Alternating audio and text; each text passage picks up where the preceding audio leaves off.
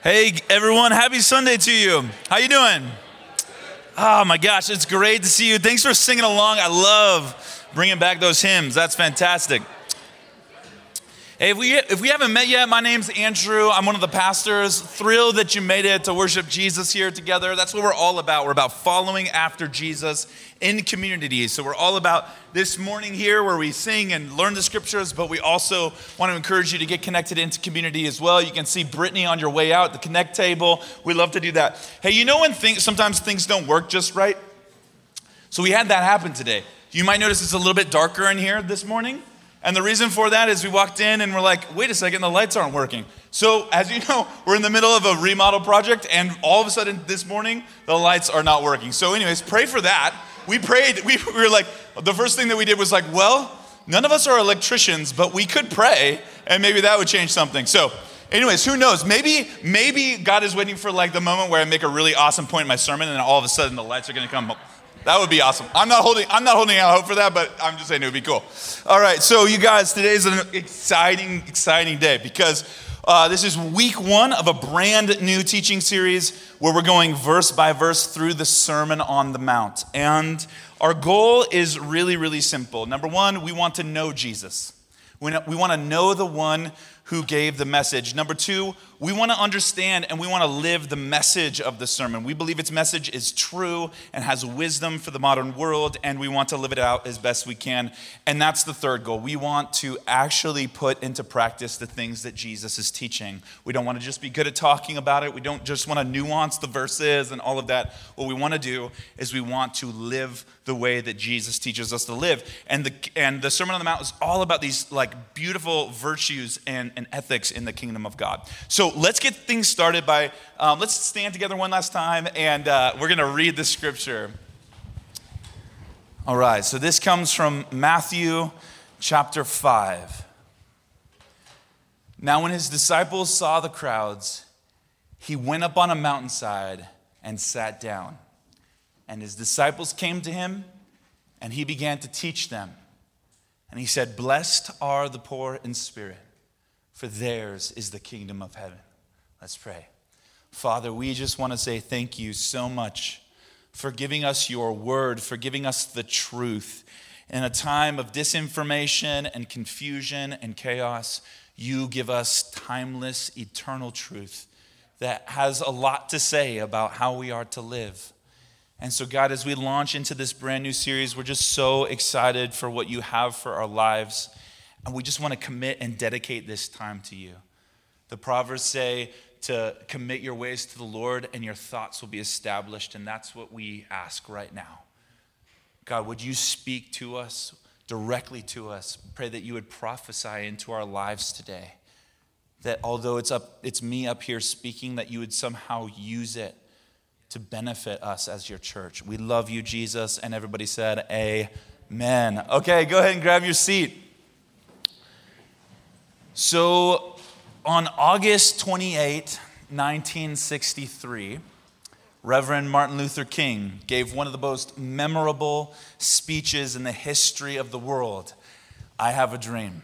You guys remember that speech? Some of you were alive to hear it. I'm kind of jealous, quite honestly. It's such a powerful, powerful speech. So I just wanted to share with you a very short clip of that speech from 1963. Let's go ahead and play that now. That one day, this nation will rise up and live out the true meaning of its creed. We hold these truths to be self-evident, that all men are created equal. I have a dream that one day. All right, that was just on repeat, but oh my gosh, you guys, that speech still has power, doesn't it? Because you can hear the hope in his voice, even though he's facing that intense and extreme discrimination. And almost 60 years later, you can still hear and you can still feel his message resonating with that crowd at the National Monument. And that speech became really the defining moment of the civil rights movement. And when it was the point in time when the call for equality in America could no longer be ignored. Now, of course, we still have a long ways to go. Dr. King's dream is still being realized, and we have our role to play in that, and that is, of course, to love our neighbor. But it's interesting to me because every day in America, there are thousands of speeches given at schools, at churches, at conferences, on the Senate floor, like uploaded to YouTube and like whatever, over podcast and all of that. But within a couple of days, most of those speeches that are given every single day are just completely forgotten. Have you thought about that? Isn't that interesting? Not Dr. King's I Have a Dream. And not Abraham Lincoln's Gettysburg Address. Why is that? Why is it that every couple of generations there is a speaker and there is a message that resonates so deeply that it's written onto the script of human history and will never be forgotten? I think it's for a couple of things. I think, first of all, it's coming from a credible witness or a credible voice. Dr. King, Abraham Lincoln. Number two, they encompass the human struggle in a really profound way. Like, for example, for Abraham Lincoln, when he gives the Gettysburg Address, he's declaring in a profound way the freedom and equality for all humans made in the image of God, but he's doing it on the very battlefield where tens of thousands of people literally died to fight that exact cause. And another reason why there are these certain messages that I think resonate so deeply that they will never be forgotten, and that's because they offer a promise of a better future. And that's exactly what I Have a Dream is all about. And the Sermon on the Mount is actually one of those messages. 2,000 years later, the message still holds as one of the most brilliant and memorable teachings in the history of the world. In fact, even non-Christian historians accept that the sermon has significantly shaped the ethics of the Western world. Like significantly. So you can read the whole thing in about 5 minutes. I've done that a couple of different times. But in it, Jesus introduces ideas that have become basic building blocks of our society and Western civilization. For example, the golden rule. Do unto others what you would have them do to you. Anytime you hear that, someone is quoting Jesus on the Sermon on the Mount. Other ideas too, like loving your enemies and turning the other cheek. This is, of course, where we get the Lord's Prayer, which has formed the way that the church prays for these last 2,000 years. It's also where we got the phrase, do not worry about tomorrow, because each day has enough trouble of its own. See, even things like the Lion King have been informed by the Sermon on the Mount. They're just riffing on Jesus' teaching. These ideas have come to shape Western culture. So he's prolific. This message is prolific. And I believe if you have ears to hear, in the Sermon on the Mount, Jesus promises a future that's actually worth living into and participating in. So today, all I want to do is just point out 4 things that are going to help us hear Jesus' full message. Not just the parts of it that we're used to hearing, but we want to hear it for all that it's worth. And so for that, we have to kind of go back a little bit in the backstory and start to get a fuller perspective. So first of all, the Sermon on the Mount takes place within a story. Takes place within a story. This is super important because we have a tendency in Western civilization or Western church to analyze the words of Jesus like they're in a vacuum, as though Jesus were like giving us instructions for how to like put together kitchen appliances or something like that. But that's not at all what's going on here. Thank God it's much more compelling and interesting than that. Jesus was a Jewish man from Nazareth with a rich backstory during a time in Israel of great unrest and fear, not unlike today. And so I just want to give you the real basic plot line of the story so far. And for some of you, this will be review. Others of you, this may be a little bit new. So Israel at the time of Jesus' life is enemy occupied by the Roman Empire. So what this means is that Roman soldiers sort of strolled through and walked through the streets of Galilee, enforcing Rome's power. They would seize your possessions and your property, and they would charge exorbitant taxes. So if you know the story of the Bible, you know that God had promised Israel that they would dwell in that land that they were occupying, and that they would enjoy freedom to worship God and to live in obedience to Him. But for hundreds of years now, at the time of Jesus' life, that hope that Israel had was being crushed by the empire's tyranny. That's what's happening in the story so far. And then into that complex cultural story, Jesus bursts in on the scene in this super fascinating way. For example, in the early chapters of Matthew, really important things happen. So first, Jesus is depicted as the son of David, which is really prophetically curious from Matthew chapter 1. In chapter 3, he's baptized by John the Baptizer. In chapter 4, he overcomes temptation and outmaneuvers Satan, which is hugely significant that Jesus is able to withstand the temptation of the enemy and be blameless and be victorious over evil and all of that. It's a beautiful and important thing. And then he starts traveling around Galilee after he overcomes temptation, and he's healing the sick, and he's casting out demons, and he's performing all kinds of miracles. And right in the middle of that story too, he's inviting people everywhere to follow after him or to become his disciple. This is by far Jesus' most favorite topic of conversation, to follow him, become his disciple. And while he's doing all of these things, he's also making a very important announcement. Matthew chapter 4, verse 17, repent, for the kingdom of heaven has come near. He's talking about the inbreaking kingdom of God. And this is like a summary message, if you will, of everything that Jesus had to say as a traveling preacher. And he's spreading the good news. Really, what we're meant to see here is the good news that everyone has basically given up on at this point in the story. He's saying, remember what God has promised. Do not lose hope. A new day is coming, and Jesus, and through my work, something new is happening. A new era is dawning. Watch and see what God is about to do. So far, here's what we have. We have this sort of prophetically curious kind of thing in Matthew chapter 1. You also have Jesus' proven character. You have his victory over evil. You have his compassion for the sick and the hurting and his authority to heal them. You also have him inviting people to follow after him, and you have him announcing the kingdom of heaven. All of these things are sort of pointing to this reality that maybe Jesus is the promised one. Maybe he's the anointed one. Maybe he's the coming Messiah. And all of that anticipation and all of that hope-filled expectation is the backstory, is leading up to this moment, the Sermon on the Mount. And so this is what's going on in the backstory. And then it says this: when Jesus saw the crowds, he went up on a mountainside and sat down.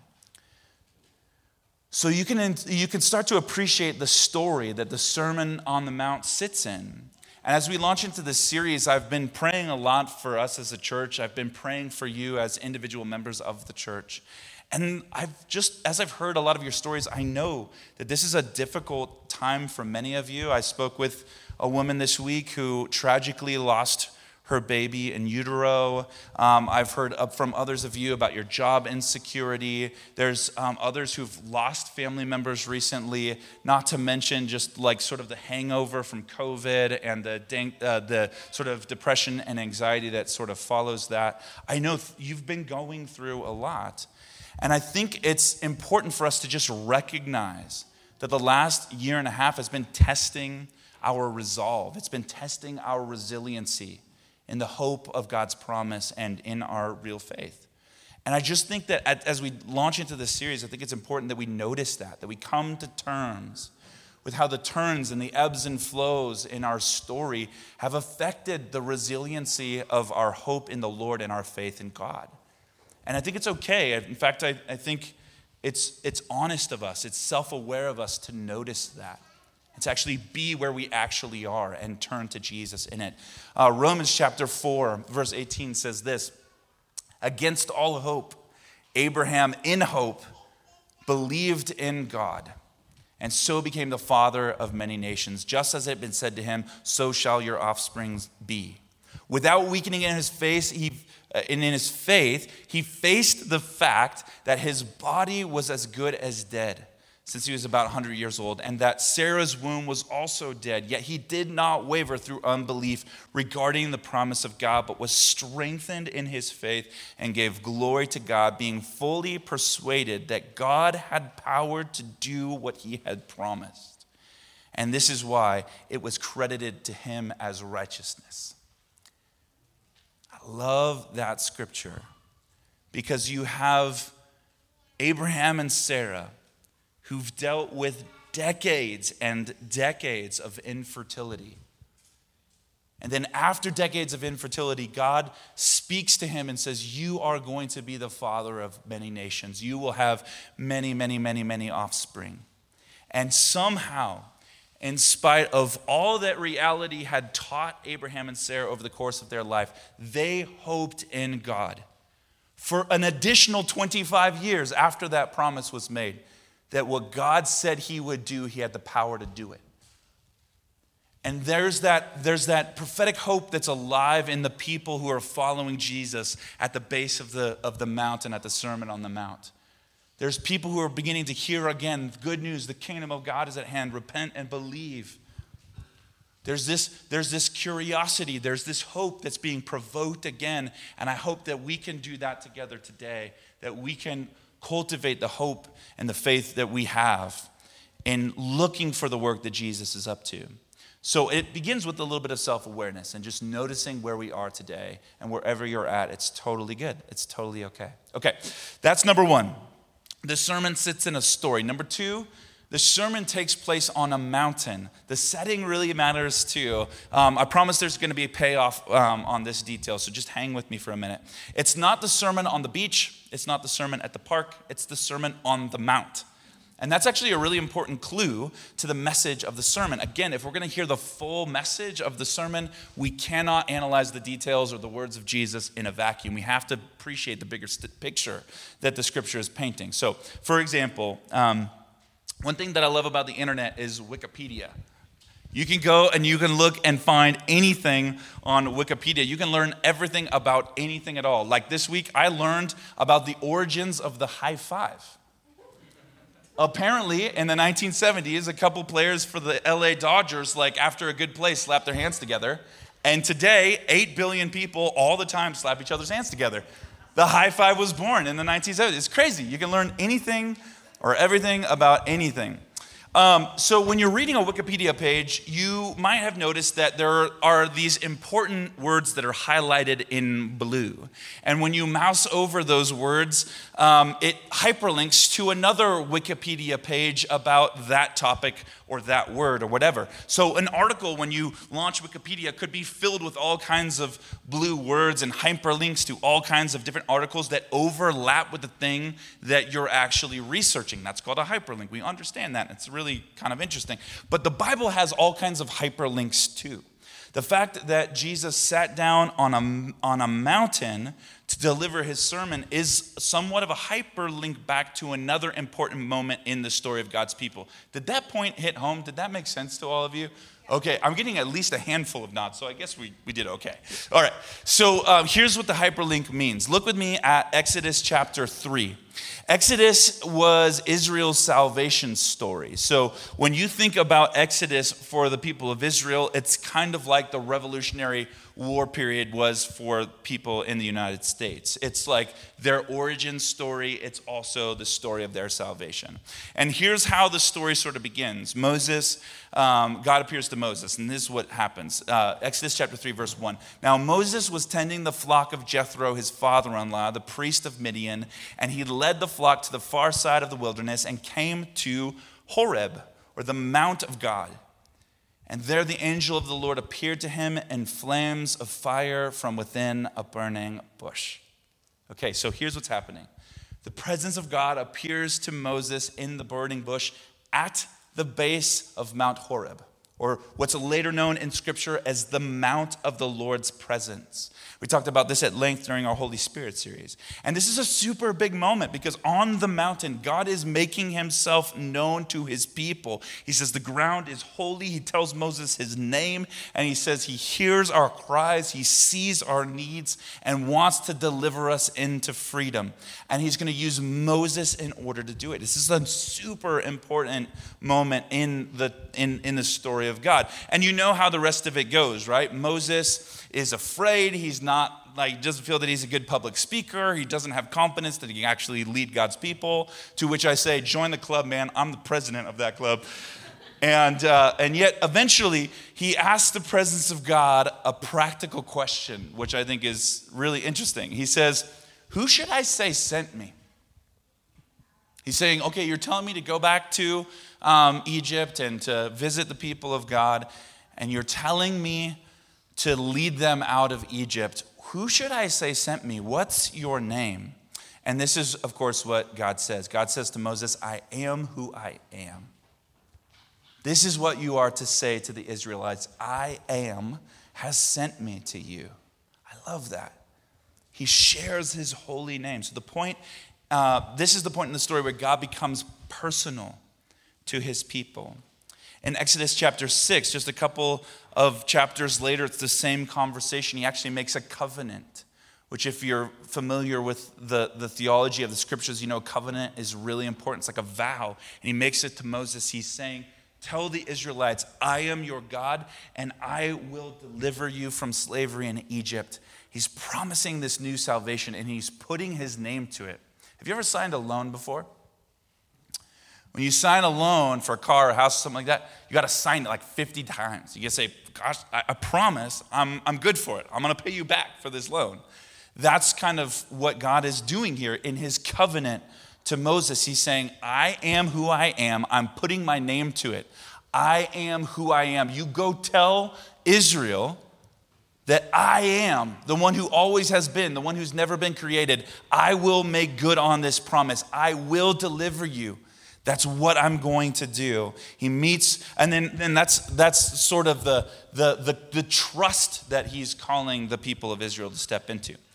And then, what's the first thing that Israel does when they escape the Egyptians across the Red Sea? What's the first thing that they do? They sing a worship song, actually. They sing a worship song. And then right after that, they go to the Mount of God's presence. They go back to Mount Horeb.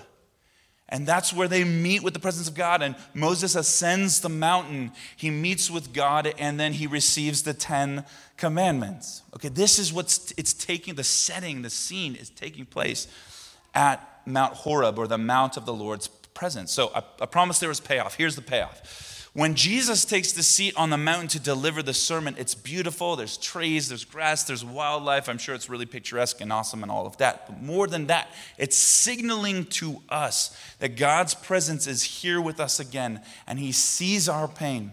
He hears our cry, and he wants to deliver us again, just like he did during the Exodus story. And not only that, it signals to us that Jesus is the new Moses. Jesus is the new Moses, the leader who will guide God's people out of slavery through obscurity in the desert and into the promised land to enjoy God forever. And that's exactly what Moses intended to do, and Jesus is sort of modifying in his own way in the present. So Jesus is the new Moses, and there's a new deliverance, or there's a new salvation that's coming, and that's all sort of signaled to us by this idea of the mountain. So we need to understand this premise before we actually study the verses of Matthew chapter 5 through 7, because if we don't, we're going to be tempted to do what the Western church has done with the Sermon on the Mount for the last couple hundred years. We tend to see this as morals to live by and high unattainable standards and ideals that we just keep failing to meet. I've seen way too many people just like want to disregard the Sermon on the Mount as like completely unattainable, not even worthy of our time, because we don't know how to read it. We don't understand it. We totally miss the point. But the first message that we have to hear is that God sees us. He sees our pain. He hears our cries, and he wants to deliver you or save you. Glenn H. Stassen, he wrote this great book called Living the Sermon on the Mount. In it, he writes this: the Sermon on the Mount is not first of all about what we should do. It is first of all about what God is already doing. It's about God's presence, the breakthrough of God's kingdom in Jesus. It's about grace, God's loving deliverance from various kinds of bondage and the vicious cycles that we get stuck in, and deliverance into community with God and others. So, in other words, what he's saying here is that the primary message for us to see is God is coming close to us yet again in the person of Jesus, and he's got something new that he wants to do. Which leads us to the third point for today, the third thing that we have to notice, that God is already at work. He's already working, and the sermon is actually calling us to participate in the in-breaking kingdom of God. That's what the sermon is about. It's about participating in the victory of God and in the reign of God. Remember what Jesus was announcing when he was going around Galilee. He said, repent and believe the good news that the kingdom of heaven is at hand. And then he gathers his disciples. He sits down on the mountain. The first words out of his mouth are, blessed are the poor in spirit, for theirs is the kingdom of heaven. So the sermon is Jesus' teaching on what it means to actually participate in or live into the kingdom of heaven. And, this is a concept that we really need to do our best to understand. Actually, this is from my childhood. I grew up in the Christian church. I went to a Christian school. I went to Awanas. Anybody else do Awanas growing up? Yes, come on. Did Awanas. I did the Christian school thing. And it was actually the first year of Bible college that I ever remember registering in my mind that the kingdom of God or the kingdom of heaven was a significant theme in Scripture. Which is crazy. Because when you look at Jesus' announcement and when you look at Jesus' teaching, it's his favorite topic of conversation, inviting you and me to follow him into the kingdom of God.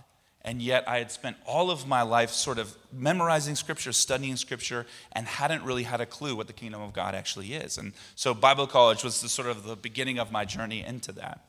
And the kingdom of heaven is basically best understood, probably, as just the realm where God is reigning. It's not some far off place in the clouds. It's not a future reality. It's where God is currently reigning. Glenn Stassen, again, he says it like this: the kingdom of God in Jesus' teaching is not a place like the kingdom of Monaco or something like that, but a happening.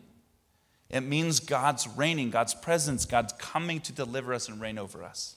In our present day language, it's probably clearer to speak of the reign of God.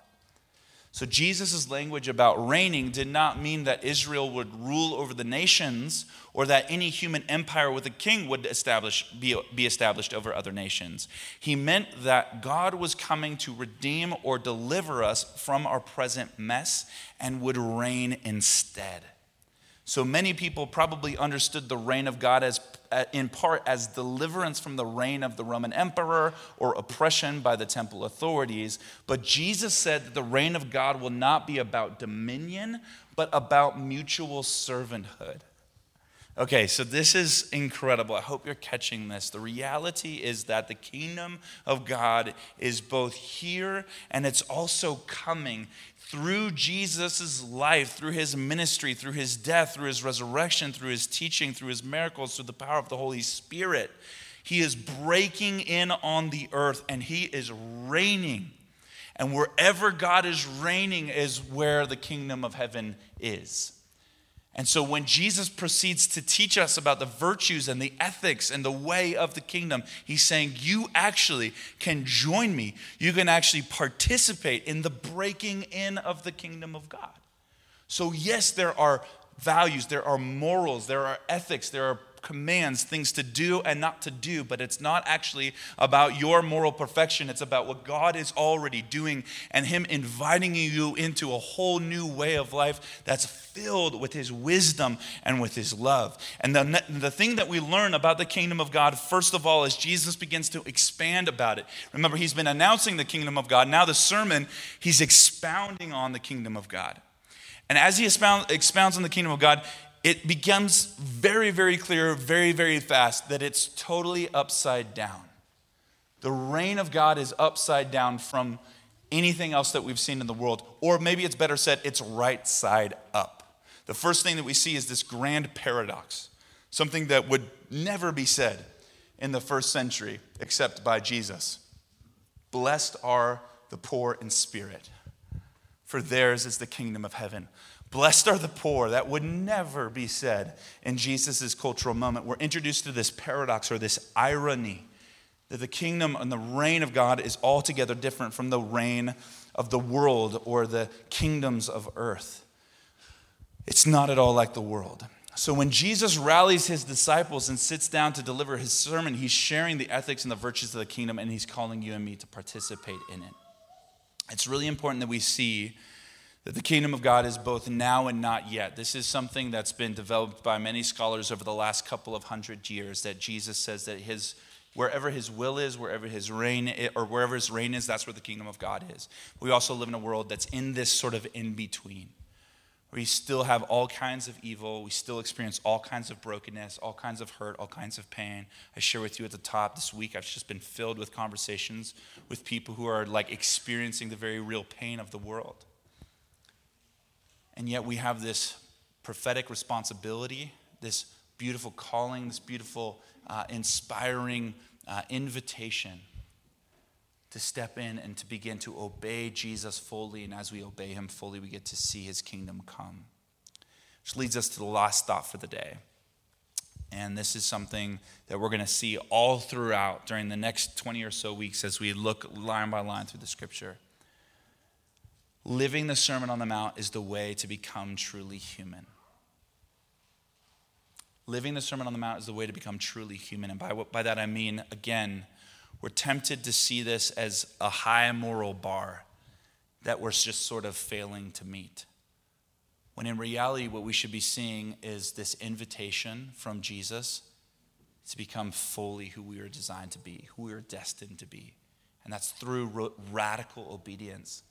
And it's through trusting him in ways that don't make sense. But as we do, we begin to experience the life that we could only have if we trust in Jesus. Jonathan Pennington, who wrote this fantastic book that you should totally pick up.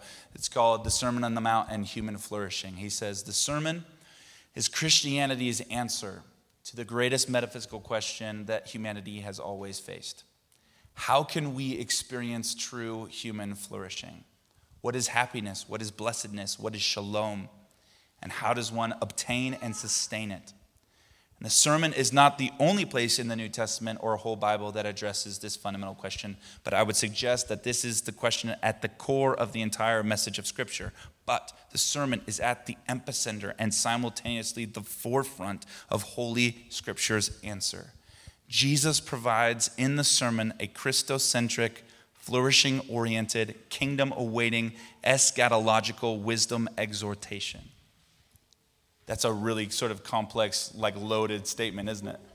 But I love it. What he's saying is, this is Christianity's answer to how to live the good life. Like, how to live the good life is to take Jesus at his word and to obey him fully. And the reason why I think this is an important timing for this kind of message, well, there's all kinds of reasons, but one of them is I was just reflecting recently, because I've been hanging out a lot with some of the people in our church who are in the Gen Z category, Gen Z generation, people much younger than me.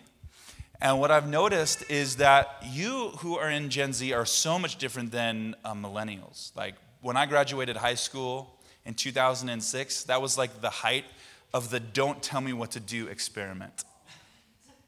And if you graduated around when I graduated, you remember that attitude or that sentiment, like, don't tell me what's right and wrong. All of that's sort of fluid, culturally speaking anyways. Don't try and tell me where to go to college. Don't tell me what to try and do with my life. I'm my own person. I'm going to figure it out on my own. You can't tell me. You can't influence me. I'm like my own self-autonomous human being and whatever, right? That was the 2000 to 2010, don't tell me what to do experiment.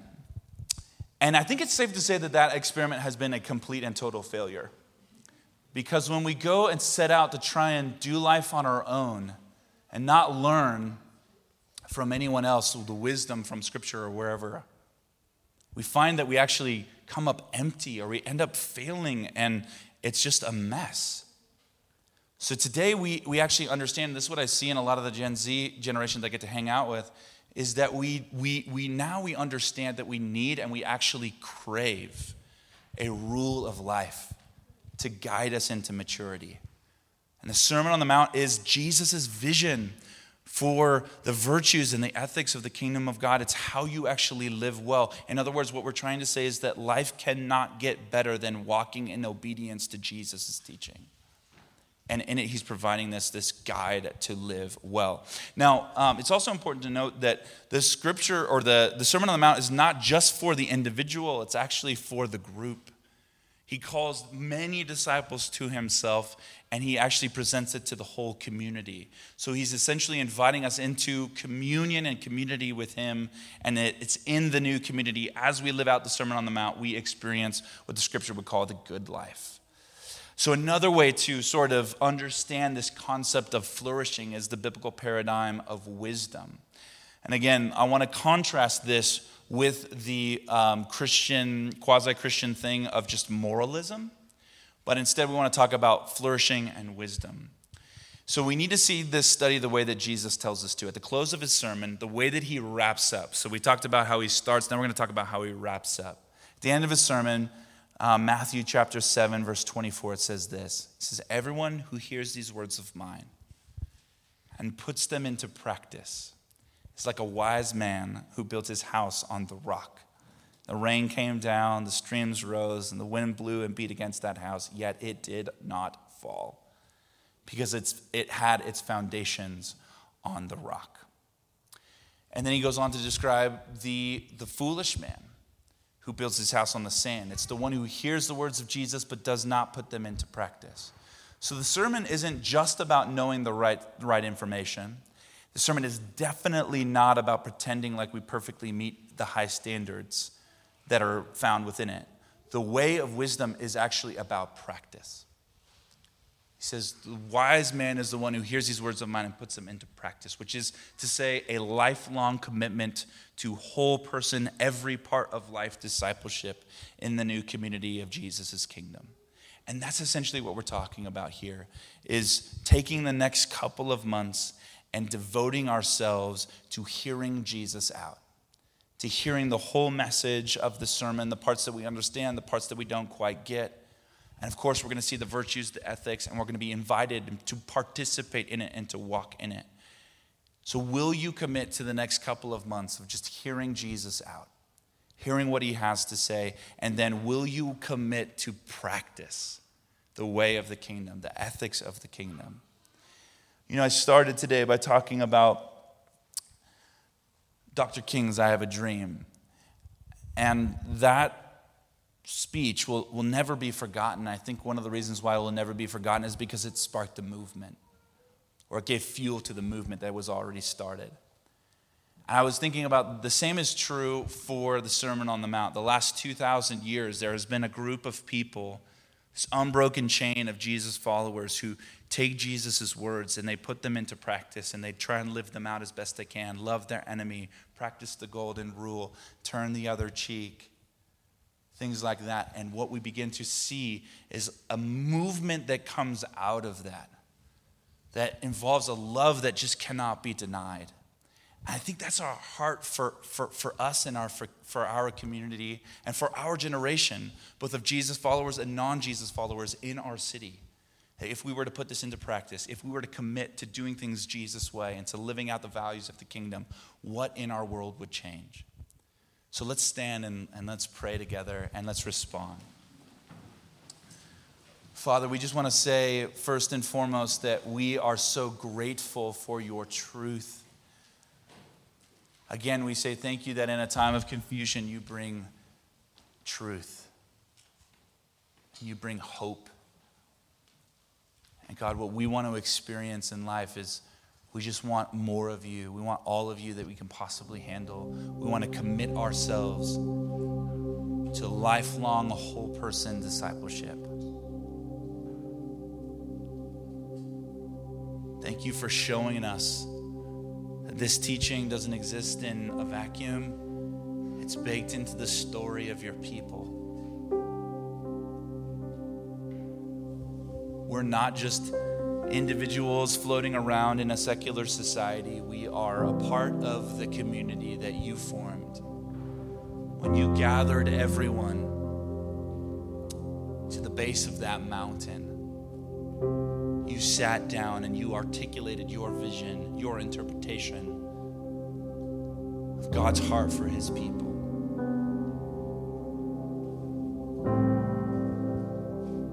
I just want to encourage you, if you're finding yourself in that moment where you're like, man, I'm the poor in spirit. There's been a lot that's happened in my life this week. There's been a lot that's happened in my life this month. not sure where I stand. I'm doubting, I'm guessing, I'm in a weird place. I just want to invite you to turn to Jesus. Come to Jesus. Sit down with him on that mountain. Hear him out. Hear him out. Hear his values for the kingdom. Hear about his ethics. What it means to be truly human. And Jesus, we just want to say that we trust that as we practice the things that you teach us here in these scriptures, that we actually begin to flourish. We cannot think of a life better lived than one in complete and total obedience to you. So Jesus, we thank you for this time. We pray that as we sing and as we continue to worship, that you would be glorified. Be glorified, Jesus. We pray all of these things in your name. Amen. Let's sing.